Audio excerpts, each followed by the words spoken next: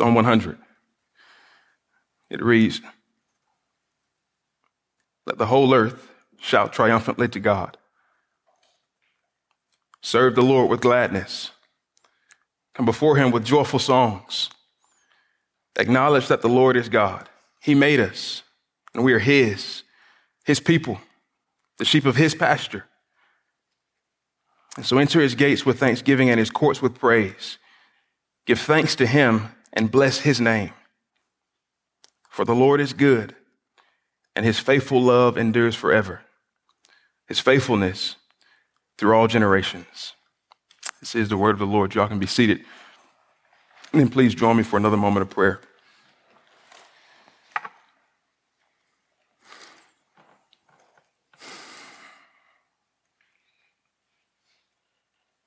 Heavenly Father, we are grateful for all that you are to us. We know you to be a good God with everlasting faithfulness, with everlasting love. We know you to be a gracious God because of what we found in Christ. The fact that we gather here today celebrating the salvation we've received in him. We know you to be a merciful God because you did this and extended this gift in spite of our own sinfulness. And so we thank you that we get to know you as all of these things, and that you've even offered and extended the opportunity for us to know you as our own personal Lord and Savior. And so we acknowledge this morning that you are God.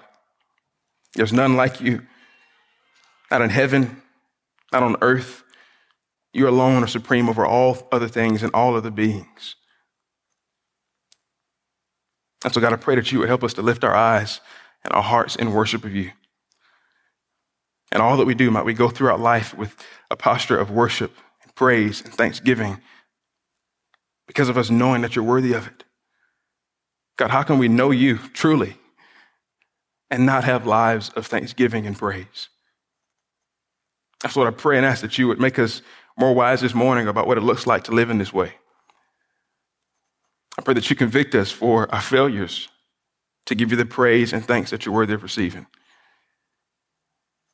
And that you, by your Spirit, God, would continue to edify us, build us up, refine us, mold us into the image of Christ, and help us to live lives that truly do depict the thanksgiving, the praise, the worship that Psalms like Psalm 100 call us to. I can also pray for myself in this moment. I recognize that I'm in need of your help. Standing here, I shouldn't be relying upon my own strength or understanding, but I should be fully relying upon you, God. And so I avail myself to you and ask that you would help me to rely in a way that would be pleasing and honoring and worshipful unto you. Would you use me? Give me clarity of thought, clarity in my speech, and allow me to preach your word in a way that would expose what you've said so that your people's hearts would be pierced, and so that we leave this place more thankful, bolder in praise, seeking to live more holy lives for the glory of your great name.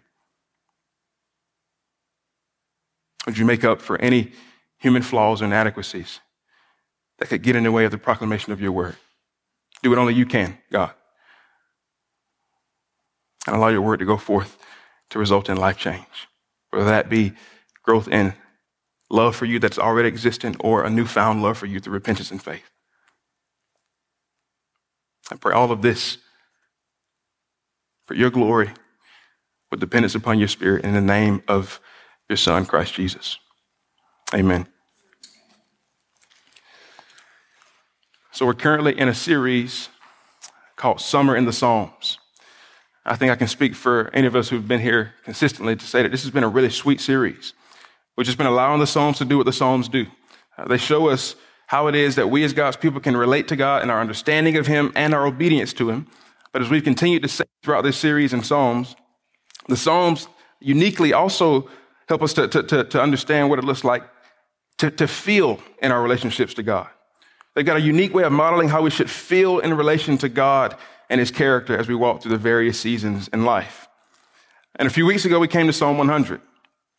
A few weeks ago, it was initially my intent to preach all 5 verses of this psalm, but once I got into it and kind of saw how the sermon was taking shape, I realized that there was so much packed into just a handful of verses that we actually needed to take Psalm 2 in 2 sermons instead of 1.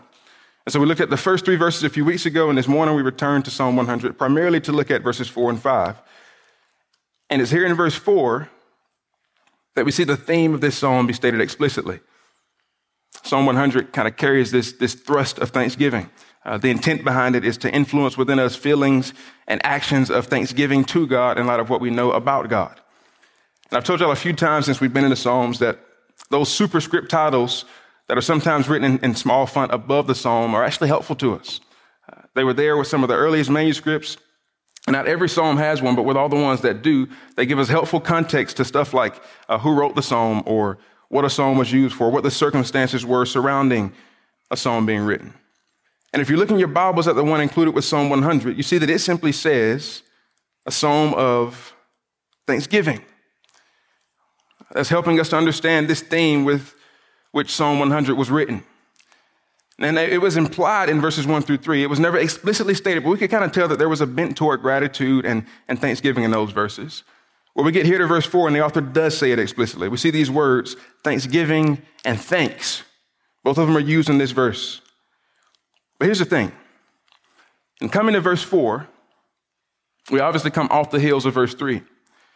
And I think that part of the basis for us to do what we're commanded to do in verse 4, which is to give thanks to God, I think that's rooted in what we saw back in verse 3.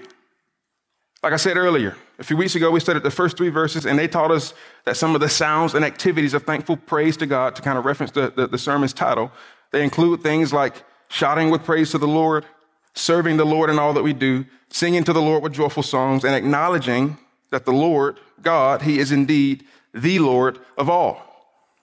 And then we talked about what it means for us to consider and rejoice in the fact that we belong to and are made by God. So glance back at verse 3 real quick. Just look at what it says. He made us, and we are his people, the sheep of his pasture.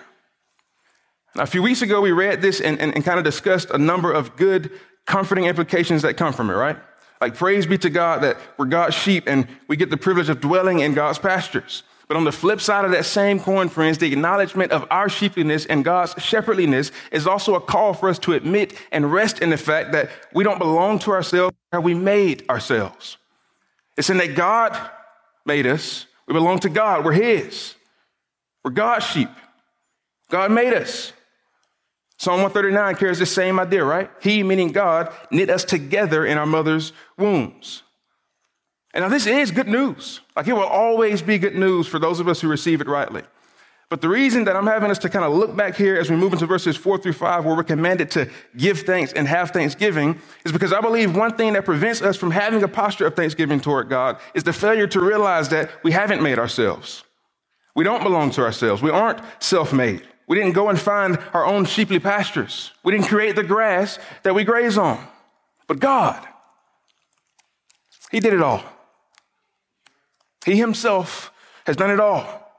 And so before we move into considering what it means to have thanksgiving and give thanks to God, let's first establish this foundational understanding that we must thank God for any good thing we have, because at the end of the day, we're nothing more than sheep that God has chosen to be a good shepherd to.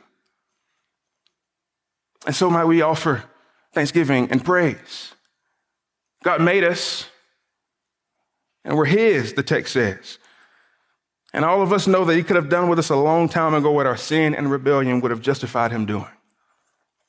But in his loving kindness, he instead does with us what his grace and mercy leads him to do. He made us, and we're his. And therefore, any good we experience because God made us. We're his. And in his loving kindness, he's choosing to show grace and mercy to us. This is true for both the Christian and the non-Christian. Like, whether you acknowledge it or not, any good you have because God has good that he is willing to give. So without a doubt, church, like definitely, let's be thankful. But before we even get to verse 4 and learn about thanksgiving, let's remember what verse 3 had to teach us about first being God made. We're God made people. And as we remember this, let's lay down these self-made mentalities, shall we? Like when you're in the workplace, trying to climb the corporate ladder, Don't forget that the hands and feet with which you climb are hands and feet that God made. To all of my students, when you go back to school in a few weeks, you may study hard. You may get the good grades. But remember that the mind with which you think is a mind that God has made. If you're an athlete, keep balling hard. Go hard, ball out, as they say.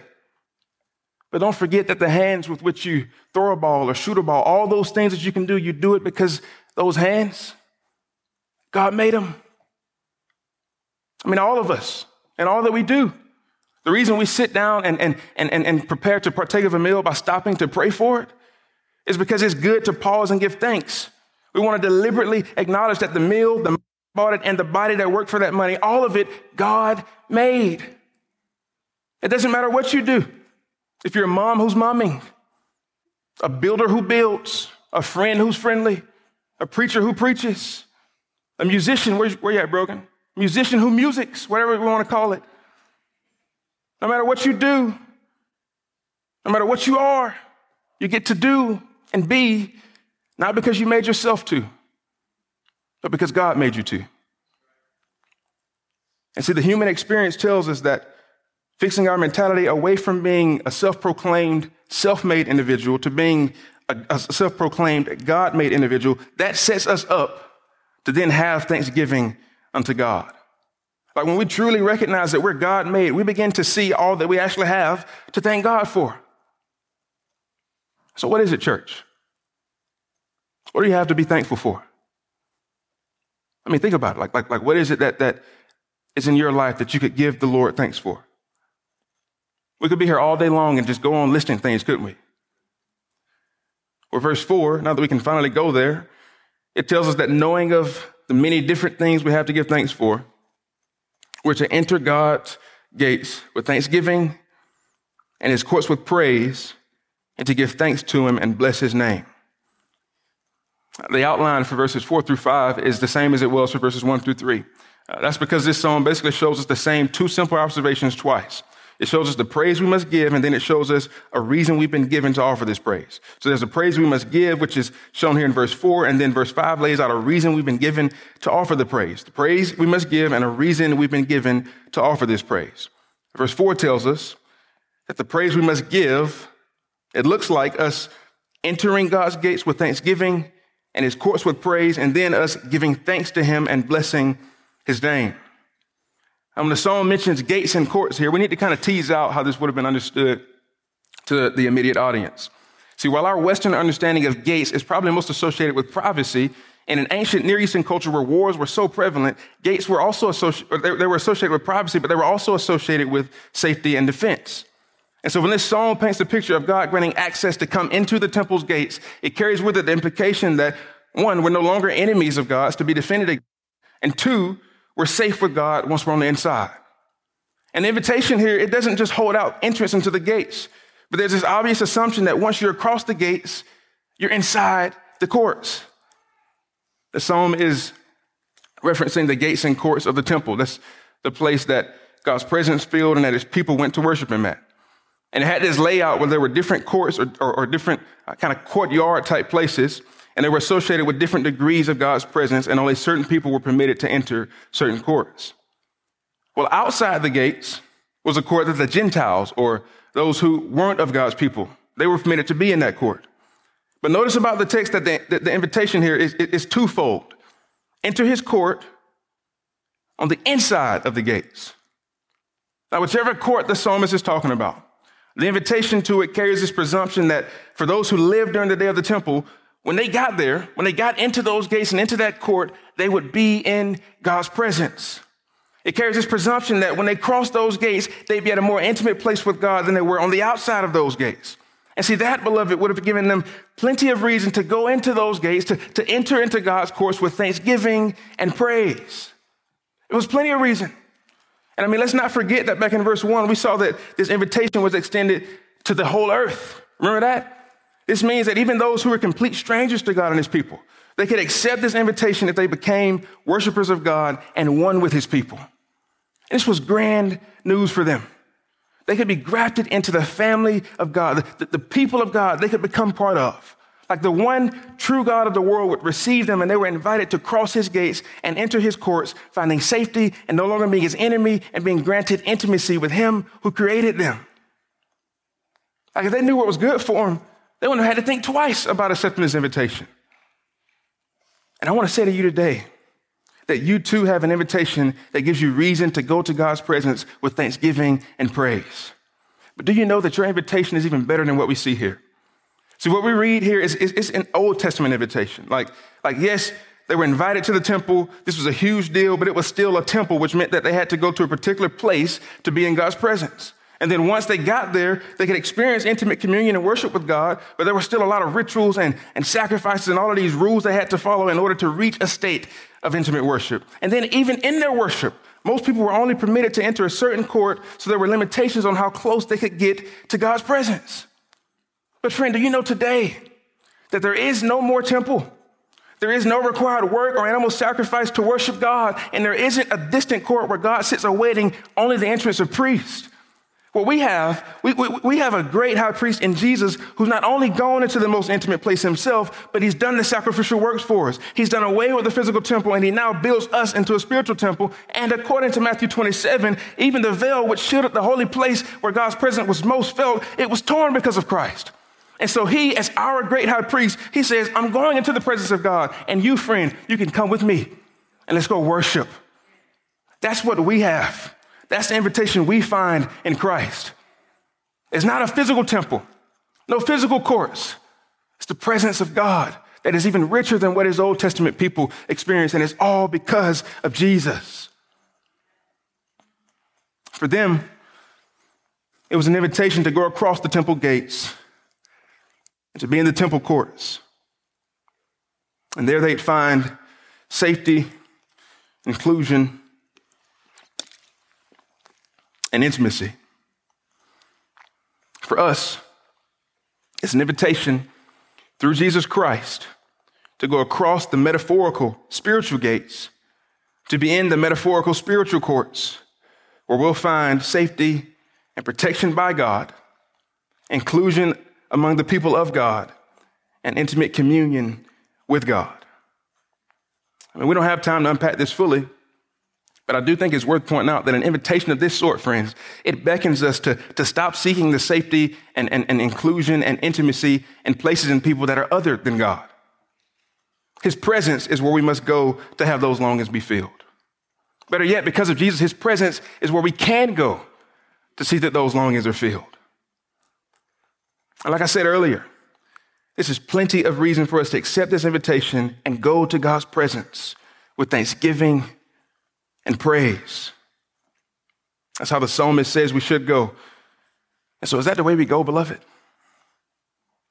Do we go to God's presence in this way? Like, do we live with a conscious awareness that because of the life, death, and resurrection of Jesus, we can have access to intimate fellowship with the God who made us? And then does that conscious awareness drive us to be a people of thanksgiving and praise? Earlier, I asked what it was that we had to be thankful for. Well, even someone who thinks they don't have anything to be thankful for. Even those people, they've got this. They've got the fact that there's salvation in Jesus that they can be thankful for. And that exists to all of us, the invitation for the whole earth. We can all accept this and know that there's salvation in Christ. And so might we accept it? And might we be a people of thanksgiving and praise? And I mean this not only for us as individuals, but might even we as Pioneer Church be a corporate people of thanksgiving and praise. Like we take God's presence with us whenever we go as individuals, and then when we come together, we gather as a communal people who carry God's presence. I've said this before, and I'm going to keep saying it. This is why our Sunday morning gatherings are so contributive to our faith and life together. Like we truly believe that when we come together and do all the stuff that we do as a church family, God uses that as a supernatural means of grace to sustain us and grow us and build us deeper and stronger in our faith. I've already pointed out that we don't have a physical temple with gates and courts like those of the Old Testament, but the closest thing we do have to it is when we come together at this time every week and gather as the people of God. We're providing a picture of the new spiritual temple right now by being together. And so in the same way that they were charged to enter the temple with a certain disposition and with a certain intentionality about thanksgiving and praise, I want to charge to also be intentional about the way we come to our gatherings. Like, have you ever thought about the fact that it's probably good to start preparing for church before you get to church? You say, well, how do I do that? I'm glad you asked. I got a few reasons for you, or a few ways you can do it. How about making sure you get to bed at a reasonable time on Saturday night so that you can actually be energized to be with God's people on Sunday morning? Or what about just reading the sermon passage ahead of time and then coming with expectation for the Lord to speak through it? Asking Pastor Brogan, hey, what songs are we going to be singing? I want to start looking them up on YouTube so that I can be priming my heart to rejoice in those songs when I'm with the people of God. If you're teaching in the children's ministry, look your lesson over, prepare well, pray for God to use you to plant gospel seeds within those kids' minds. Or here's one that just may step on some toes even. Just be on time. Maybe if you get here early, you could fellowship and catch up with folks. Check in on your brothers and sisters. Maybe pray on your drive over here. Or when you eat breakfast, like Lord, would you use this gathering to encourage and build up your church today? And then some of you might just need to eat breakfast so that you and everybody else around you aren't distracted by your stomach growling during the sermon. If somebody's stomach growls today, don't look at them. Just we don't want to do that. I think y'all get the point, though. All of these are small, practical ways that we can prepare ourselves to gather as the church body. And in a way that best sets us up to enter with thanksgiving and to enter with praise, not only as individuals, but as the corporate family that God has made us into. Practical ways for us to prepare in that. The psalmist moves on to give us another exhortation to be thankful.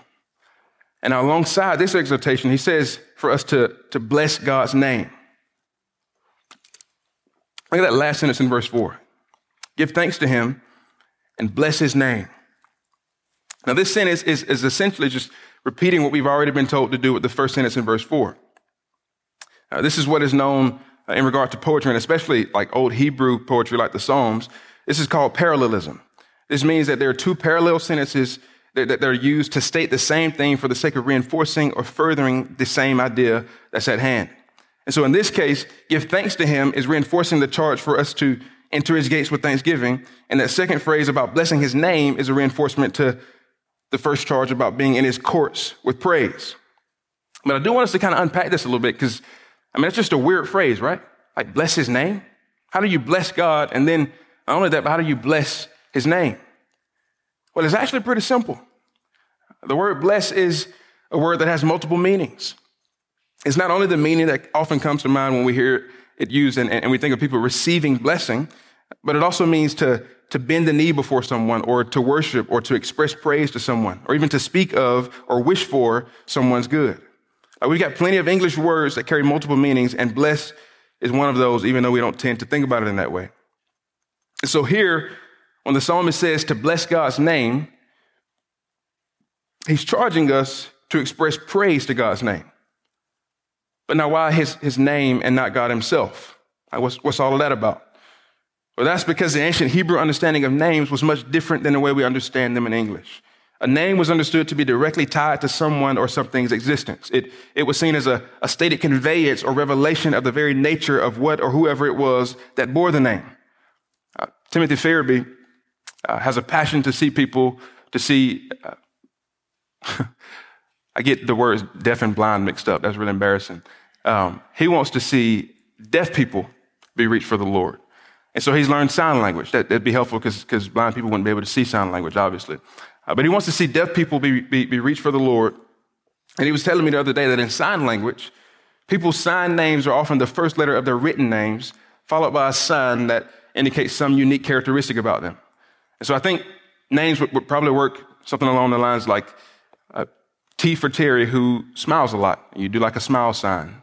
Or G for Gerald, who's tall, and you would show whatever tall is in sign language. Like that's the way names work in sign language. And in a similar way, the Hebrew understanding of names is an understanding that to know someone's name meant not only that you knew how they were identified or called, but that you also knew about the person who bore the name. Like you knew things about them. You knew them as a person. When you knew the name as an identifier, you also knew of the nature and character of the person on whom the identifier was placed.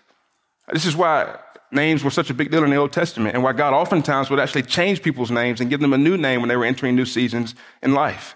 It's also why the psalmist who wrote Psalm 9 writes in Psalm 9, verse 10, those who know your name trust in you because you have not abandoned those who seek you, Lord. To know his name, in that psalm meant that you could trust him because you knew his character. And here in Psalm 100, to bless his name means to give him praise because you know him, you know his character, and you know that he's worthy of any praise and blessing that you could ever offer. It's to know that he's worthy of us being in his presence with praise and thanksgiving. He's worthy of it. You may say, well, how do we know that? Well, I'm glad you asked that too, because the psalmist helps us with that in verse 5. Verse 4 has been us looking at the praise we must give to God, and verse 5 tells us that a reason we must give it is because the Lord is good and his faithful love endures forever. His faithfulness through all generations. So listen, friends, the reason God is worthy of us blessing his name is because he's good. We did this last week, and this week the psalm does it for us. So won't y'all tell me when I'm going to tell you that God is good, and you tell me when he's good. Can we do that? God is good all the time. And all the time. God is good. Amen. He is good all the time, and all the time he is good. Verse 5 holds this idea out plainly for us to just kind of simply see. But now I'm not naive to think that there aren't some who read a statement like this and have questions and doubts to kind of bubble up within them. Like, we're living in a day where society is making it harder and harder to discern what goodness truly is. And you see the word love is also mentioned there in verse 5. It says, God has faithful love, which endures forever. Well, these two words, good and love, are words that the world is wanting to kind of make hazy and cloudy and difficult to understand in a way that confuses us about who God is and how life is to be lived. They're saying like surely God can't be good because he lets this happen, and he punishes people, and he can't be loving because love means to always be accepting and to never deny anybody what they want for themselves, or to feel like never deny anyone what they feel like they should have.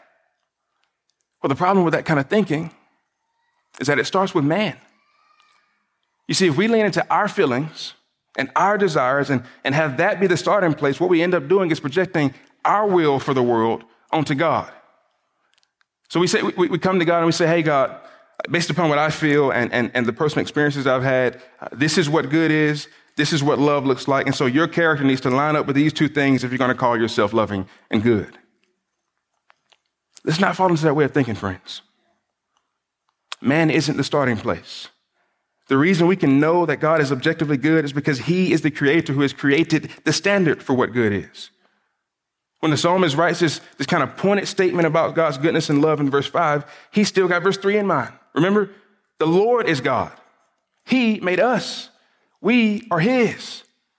Like if we were the ones setting the standard for goodness and love, we would be God's. And the world would be a really scary, jacked up place. And so thankfully we're not. We're not the ones who set the standard.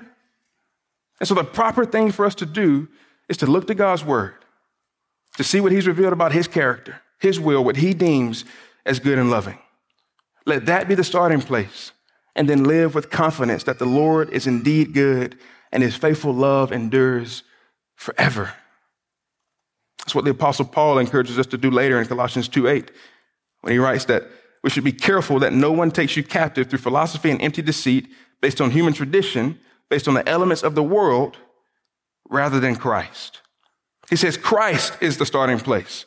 Like he didn't deny that the elements of this world might make goodness and love hard to understand, but he said if you look to those, then you'll be taken captive to deceit. But if you look to Christ, you'll find the fullness of God's nature in bodily dwelling. He says you'll find that the Lord is good and he has faithful love that endures forever. Forever. And like, isn't that astounding? Forever. That's how long God's love is. We can't even legitimately comprehend foreverness. You know, we got this word eternity and we throw it around to try to make ourselves sound smart and theological. We don't actually comprehend what that means. It's like, well, what is eternity? So, well, I know it came from that way and it didn't start anywhere. And I think it's going to go that way. And it's not going to have an end ever. That's eternity. That's what we got. That's our working definition of what eternity is. And now that definition is sufficient for our time-bound minds that need a reference to time in order to understand timelessness, but that's not a full understanding of what forever means. It's not. The words forever and eternal are words that have to take time into consideration in order to explain a concept of period that doesn't take time into consideration. And this ultimately shows us that it's pointless to try to place a timetable on God's goodness and love. Like whenever you try to place a timetable on God and his love, you find that there is no timetable. God having forever love means that his love exists outside of time. That's how long it is. That's the faithful love that the psalmist says we should be thankful for and praising about. It's a never-ending, eternal, always enduring, faithful love from God. And you know what else? It's a love that is coupled with his goodness. Like, did y'all notice this word "and" in the passage? I don't know if I've ever seen a better use of the word "and." God is good and his faithful love endures forever. Friends, that's a huge deal for us. This means that we can always count on God.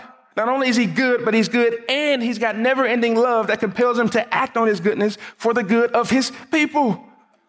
And so no matter what you walk through, you can trust that God's goodness and his love are either already there being shown or it will be made clear in the end. Do you believe he's good, church? Like, do you really believe God? We say he's good when? And all the time he's what? He's good. This means that whether your days are good or bad, you can trust that God is good. And even when your money is funny and your change is strange, you can still know that God is good. And in those days when your fridge is full and your wallet's got weight, you better know that that's only because God is good. On those tough days when sadness stalks, depression dwells, hurt hovers, loneliness looms, temptation tempts, crumbiness creeps, no matter what comes, we got to trust that God is good. And sometimes we'll see that without question. There are times when peace is plentiful, happiness is happening, smiles are steady, and it's all because God is good all the time. That won't ever change, friends. He's good. His faithful love endures forever, and his faithfulness will be with his people for all generations. And I'm getting ready to close, but do you know what that last statement calls us to? That thing about God's faithfulness being with his people for all generations. This means that we should be making God's goodness and his love and his faithfulness known to the future generations. Like we have this praise that we must give, and the reasons we've been given to offer this praise, not only for the sake of us, but also for the sake of those who will come from us. You see, our worship of God with thanksgiving and praise is instructive to the coming generations. And so to my parents, man, press on in evangelizing and discipling your children. Church, let's press on in pointing one another's kids to the gospel. Don't cast the future generations away and invite them into your life so that your thanksgiving and your praise and your worship of God sends a message to them about his faithfulness.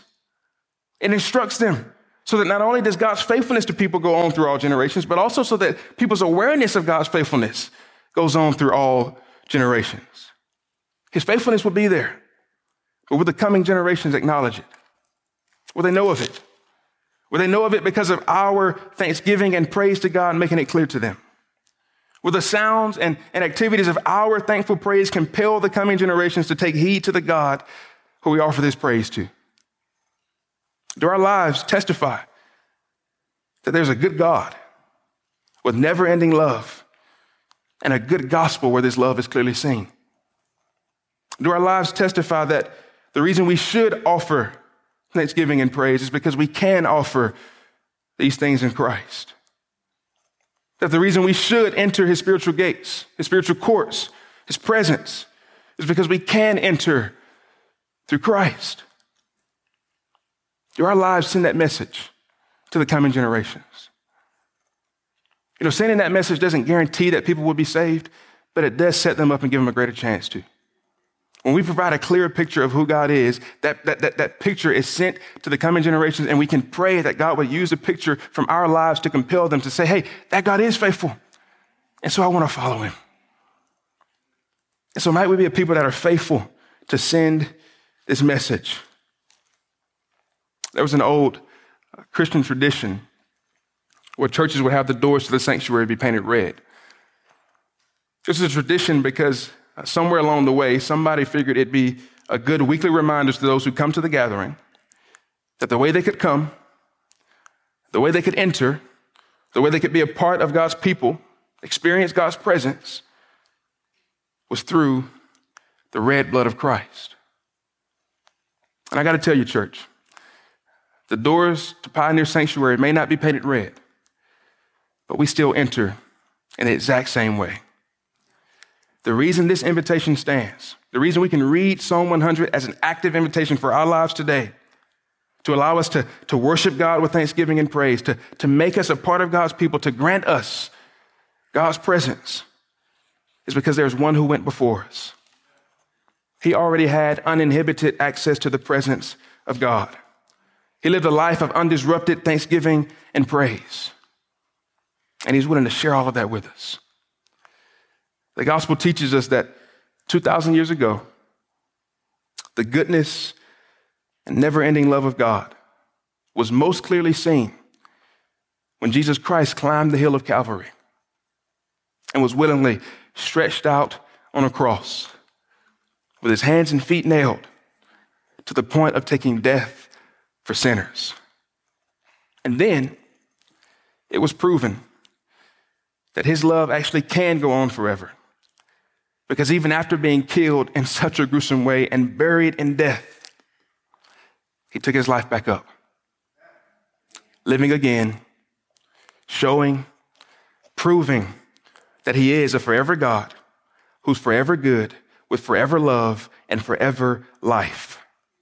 And we should therefore repent of our sins and seek to offer him forever thanksgiving and forever praise. Friends, it is in the work of Christ that we most clearly see that God is good all the time. Let's pray. Father, we do acknowledge that your goodness, your love has no end. And what more reason do we need to praise you than that? When we think about who we truly are and who you truly are, and the fact that you still love us, the fact that you're still good to us, we should be overwhelmed at the thought of your mercy and grace. And so I pray that you would keep being good to us.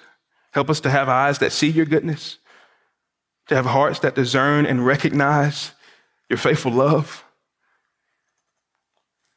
And then would you, by the power of your Spirit, lead us to worshipful praise and thanksgiving of your name. We want to bless your name. We know that you've given us reason to. Pray that you would continue to and help us to see it. We pray this in Jesus' name. Amen.